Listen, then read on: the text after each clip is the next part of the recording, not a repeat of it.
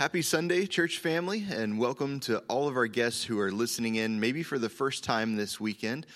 We are in week 2 of a series called Follow Me, and as we get the message started today, I want to ask you a question. If you could meet one famous person, currently alive or deceased, who would you want to meet? As you think about this for a moment, also consider how far you'd be willing to go and what you would be willing to do to meet that person. So growing up, I spent a lot of time at my grandparents' house. I have a lot of great memories from my childhood, spending time with my grandpa and my grandma. I remember my grandma having a CD player in the kitchen. She loves to listen to music while she cooks. And she was always listening to either Vince Gill or Alan Jackson. I don't know why I remember this so clearly, but I do. And if I had to guess, I think one of these two country singers would be her choice for sure. I don't know what it is about country music in my family. Personally, I'm not a big country music fan, but I also remember my uncle listening to Shania Twain a lot. Now, this was the 90s, and my uncle was single, so to be honest, I don't think it was just her music that he liked, but since we're in church, we're going to say it was because of her music. I know for a fact that this is who my uncle would choose to meet. At one point, I think he was even convinced that he was going to marry her. It was kind of a joke in the family. Well, I asked my wife this question this past week, and her answer didn't surprise me at all. 3 of my wife's favorite pastimes are cooking, knitting, and reading. She would be the first one to tell you that she's basically an 80-year-old grandma stuck in a 30-year-old's body. She loves to read. She loves to knit. She loves to cook. And when it comes to reading, she really likes classic literature, among other genres. And 2 of her favorite authors are Jane Austen and C.S. Lewis. If she could meet one famous person, I think she'd have a hard time choosing between these 2 people. Now, the kids are actually being asked this same question this morning, and I think some of them were asked this question on Wednesday night as well, so I've already heard a few of their answers.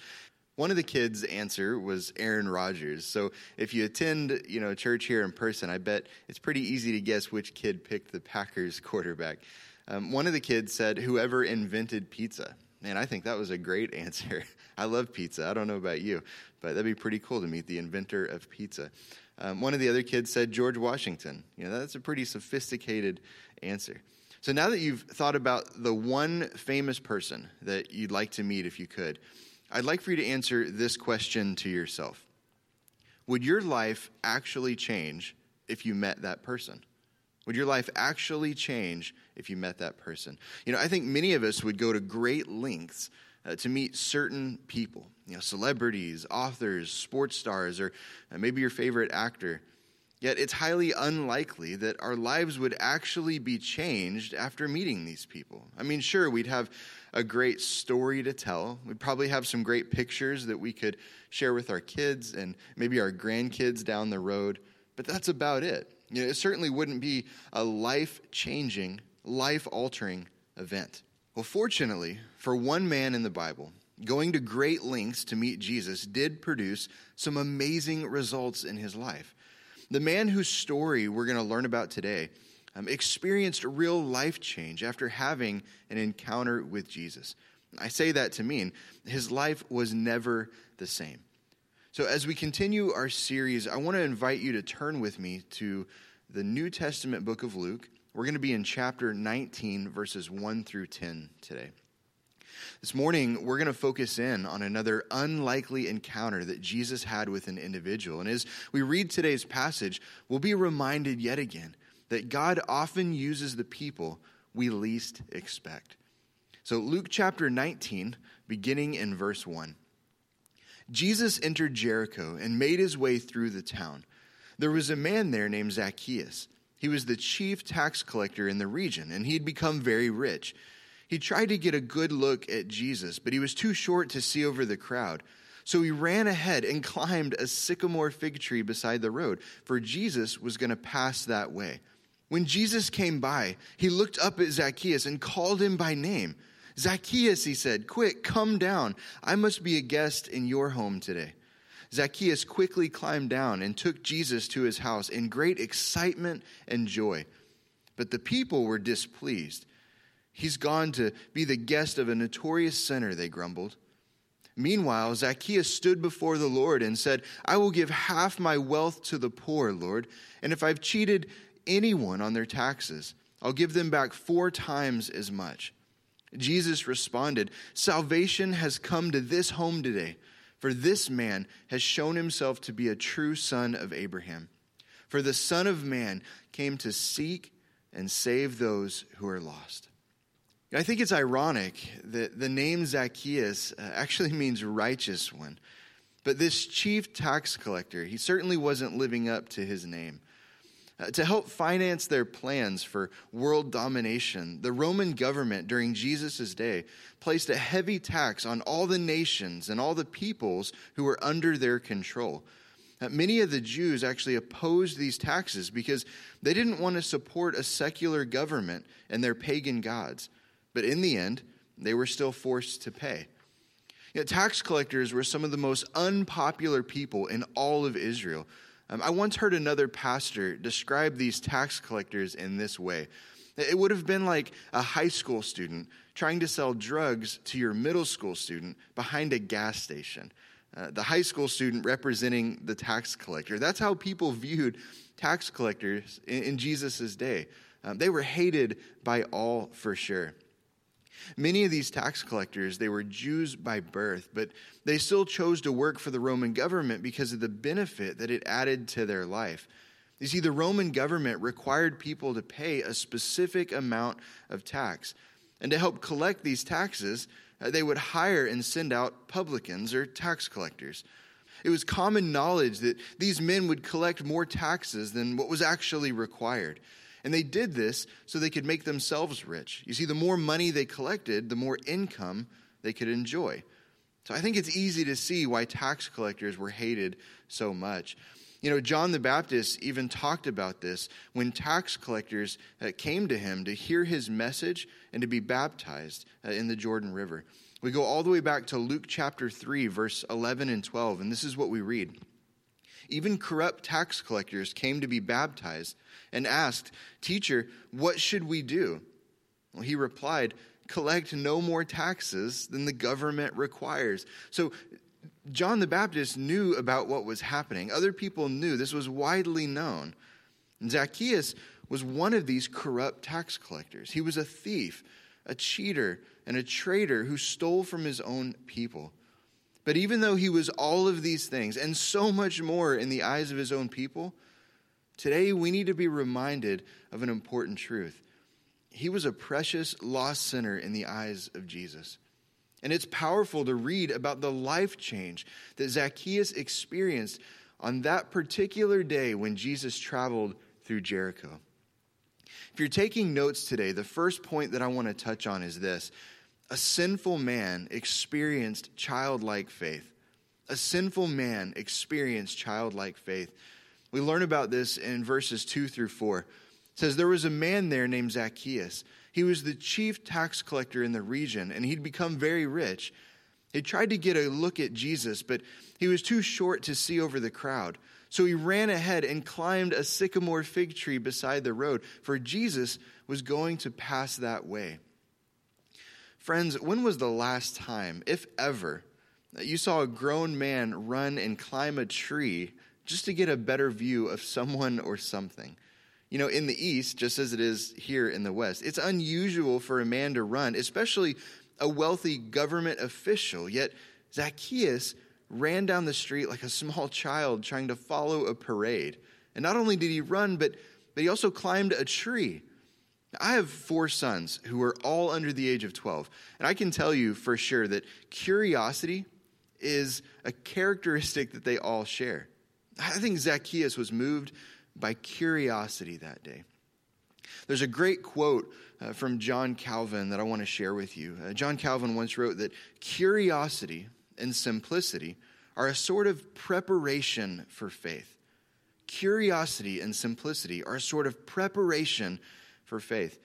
I think there's a lot of truth to these words. I often see this in the life of someone who wants to learn more about Jesus. They're curious. They want to learn more. And this was certainly the case in Zacchaeus' life. Now, we don't know exactly what he was thinking, what was going through his mind, but whatever it was, it had enough of an effect on him that he was willing to set aside the opinions of others just to go and get a better look at Jesus. I mean, think about this. Here's a government official, someone who's collecting taxes for the Roman government, certainly hated by the Jews, his own people, and he does something that your typical professional would never do. He runs down the road, climbs a tree. He doesn't care what other people think. In Luke chapter 18, verse 17, Jesus said, "I tell you the truth, anyone who doesn't receive the kingdom of God like a child will never enter it." I remember hearing this verse when I was a new believer, and I've thought about this verse a lot over the years. And what does it mean? What does Jesus mean when he says that anyone who doesn't receive the kingdom of God like a child will never enter it? Well, let me first tell you what this verse does not mean. Receiving the kingdom of God like a child, or having childlike faith, does not mean having a lack of knowledge. It does not mean that we should be careless in our decision making, or going to bed and forgetting simple instruction the very next day, all right? Receiving the kingdom of God like a child means having the simple, trusting attitude that a child would show a parent who loves them. So let me give you an example of this. Every morning before I go to work, I have to hug each one of my kids. Not only, do I want a morning hug, but they do as well. If I forget the morning hug, you better believe that I get a FaceTime call shortly after I get to work reminding me that I forgot the hug. And usually it's from my two youngest sons, either Elliot or Phillips. Well, Elliot, he's my 3-year-old. He's my youngest.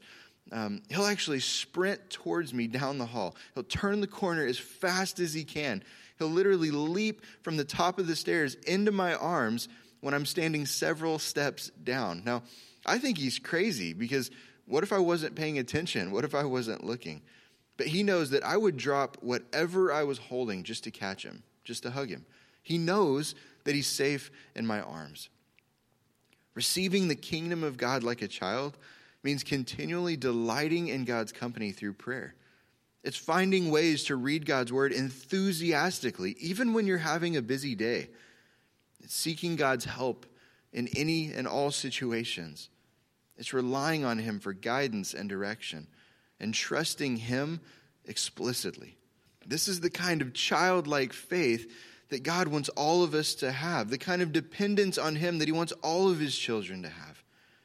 I think having a resistance to this kind of dependence on God is what keeps a lot of so-called successful people from trusting in Jesus. I think another way to look at this is just to call it pride. We all struggle with this. Zacchaeus put his pride aside. He ran towards Jesus, even climbing a tree just to get a closer look. And friends, if this isn't childlike faith, I don't know what is. The second point that I'd like to talk about today is this, that a seeking man became found. A seeking man became found. We learn about this in verse 5 and 6. It says, when Jesus came by, he looked up at Zacchaeus and called him by name. Zacchaeus, he said, quick, come down. I must be a guest in your home today. Zacchaeus quickly climbed down and took Jesus to his house in great excitement and joy. Zacchaeus thought that he was the one who was seeking Jesus. But we need to learn here and be reminded Jesus was the one who was actually seeking him. Now, sure, you look at verse 3 and it says Zacchaeus tried to get a better look at Jesus. He was too short to see over the crowd. There was some effort on his part to just be closer to Jesus. But when we read the story in context, we learn in verse 10 that the Son of Man, that's talking about Jesus, came to seek and save those who were lost. This is a truth that we see all throughout the New Testament. Romans chapter 3, verse 11, I think is one of the clearest examples. It reminds us that the lost sinner is not the one who is actually seeking the perfect Savior. The perfect Savior is the one who is seeking the lost sinner. You go all the way back to Genesis chapter 3, the very beginning of the Bible, when Adam and Eve first sinned. We learn that they were the ones who were trying to hide from God, but God came and sought them out. When Jesus was ministering to people on earth, he was the one who sought out the lost. And today, through the Holy Spirit and through the ministry of the local church, he's still searching for lost sinners. We don't know exactly how God was working in Zacchaeus' heart to help prepare him for this encounter with Jesus. Was it Matthew or Levi, another former tax collector who had told him about Jesus? Were there other believers who were praying for him? Was Zacchaeus simply tired and worn down from only seeking after worldly things, never being fully satisfied? Did he long for something better, something real? We can't know any of these things for sure, but we can be reminded that a seeking Savior will always find a sinner who is looking for a new beginning. And on that particular day, a seeking man became found. Zacchaeus was looking for a new beginning, and Jesus found him. The third point that I want to talk about today is that a small man became big. A small man became big. We learn about this in verse 7 and 8. It says, "But the people were displeased. He's gone to be the guest of a notorious sinner," they grumbled. Meanwhile, Zacchaeus stood before the Lord and said, "I will give half my wealth to the poor, Lord, and if I have cheated people on their taxes, I will give them back 4 times as much." I think most people remember Zacchaeus for his height. In fact, if you grew up going to Sunday school, you probably remember the song about Zacchaeus. Now, I'm not going to sing it. I'll save you that this morning, but I'll tell you the first 2 lines. Zacchaeus was a wee little man. A wee little man was he. Maybe you remember that. I think we often remember Zacchaeus for his height. But this encounter with Jesus is what he should be remembered for. Yes, he was short in stature, and he had a hard time doing things like seeing over a crowd, but he didn't allow his handicap to get in the way of him trying to get close to Jesus. Spiritually speaking, we're all short in stature. Romans 3:23 reminds us that everyone has sinned. We all fall short of God's glorious standard. In fact, no one, except for Jesus, can measure up to God's high and perfect standards. We're all too little or too short to measure up. And the tragedy is that most people in our world today think they're big, when in reality, they're not. Instead of measuring ourselves by God's standards, we tend to measure ourselves by the world's standards. We measure ourselves by the amount of money we either have or don't have, by the kind of influence that we have in the lives of other people, maybe the position of authority that we hold over others, or the popularity that we have. The list goes on and on. The point is, we tend to measure ourselves by what the world thinks. It's easy for a person to believe they have everything, when in reality, they have nothing if they don't know Christ. Zacchaeus was a man who seemed to have everything, at least in the world's eyes. But it wasn't until he put his faith in Jesus that he became what the Bible calls a true son of Abraham. This phrase that Jesus used, this just means that Zacchaeus became a child of God. And friends, that's as big as you can get. Zacchaeus was a small man who became big. Point number 4, a poor man became rich. A poor man became rich. We learn about this truth in verse 9 and 10. Jesus responded, "Salvation has come to this home today, for this man has shown himself to be a true son of Abraham." So there's that phrase again. Again, it just means that he became a child of God. The very last verse, I think, is one of the most important verses, if not the most important verse. "For the Son of Man came to seek and save those who are lost." In the eyes of the community that Zacchaeus was a part of, he was a wealthy man. He seemed like maybe he had his life together, but friends, appearances can be deceiving. I think that's why we learn early on to never judge a book by its cover. Now, in the book's case, the cover is usually kind of bad, but the content might be good, so we're encouraged to look past the cover. Well, in Zacchaeus' case, he had the appearance of a wealthy man. He had the appearance of having his life in order, his house in order. But he was actually a bankrupt sinner who was desperately in need of God's grace and forgiveness. I think it's interesting that this is the only time throughout all 4 Gospels, Matthew, Mark, Luke, and John, where Jesus was the one who invited himself over to someone else's house. Now, sure, there are several times that he eats in the homes of someone else. He ate in the home of tax collectors, sinners, religious leaders, whatever the case is. But this is the only time that I can find that Jesus invites himself. And when I read this story, I'm reminded of Revelation 3:20, which says, "Look, I stand at the door and knock. If you hear my voice and open the door, I will come in and we will share a meal together as friends." Jesus was knocking on the door of Zacchaeus' heart. And you know what? He knocks on the door of our hearts as well. Jesus wants us to know him, but for that to happen, we actually have to open the door of relationship and let him in.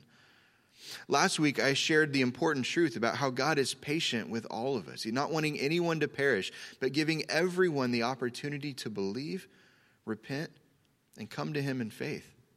God is patient. That's an important characteristic that we need to learn about God. But he's also persistent. He's persistent in trying to get through to us.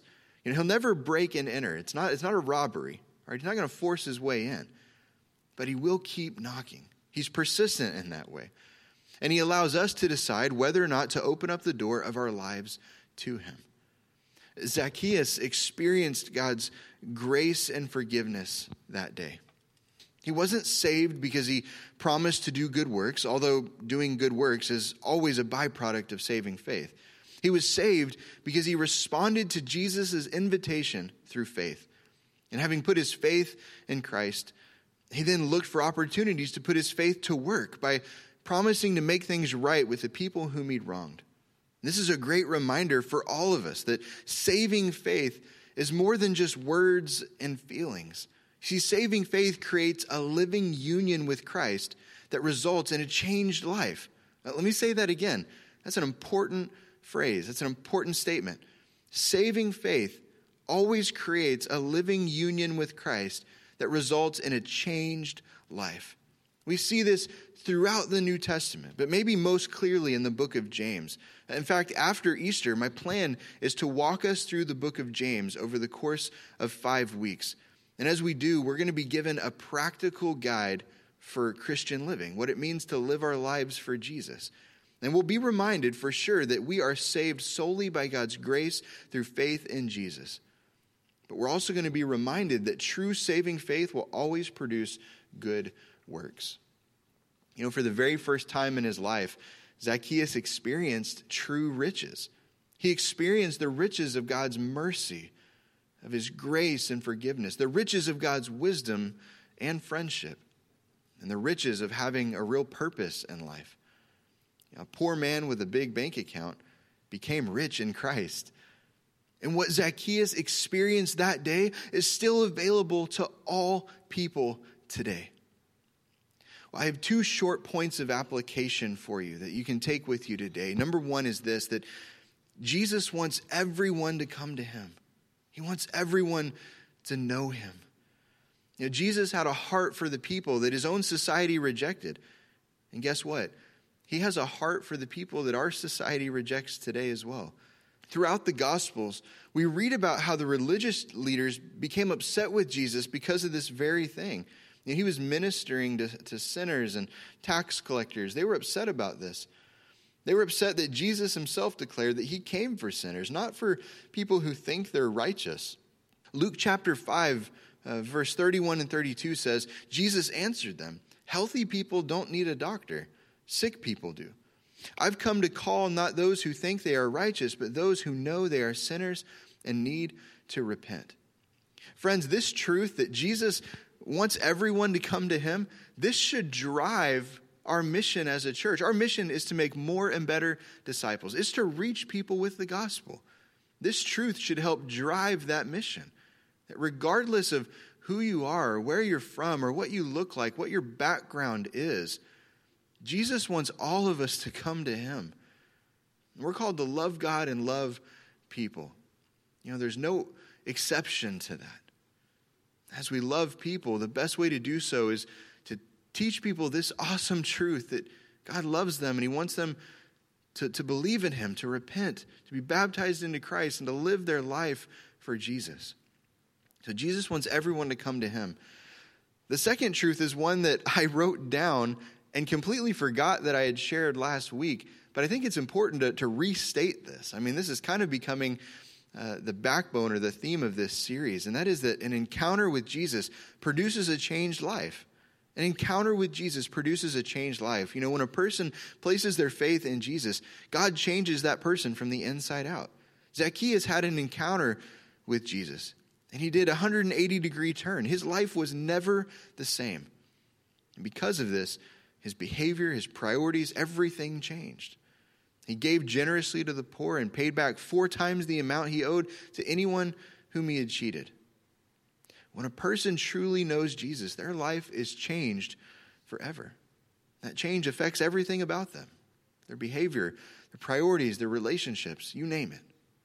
Everything changes. So a final question for you today. Do you truly know Jesus?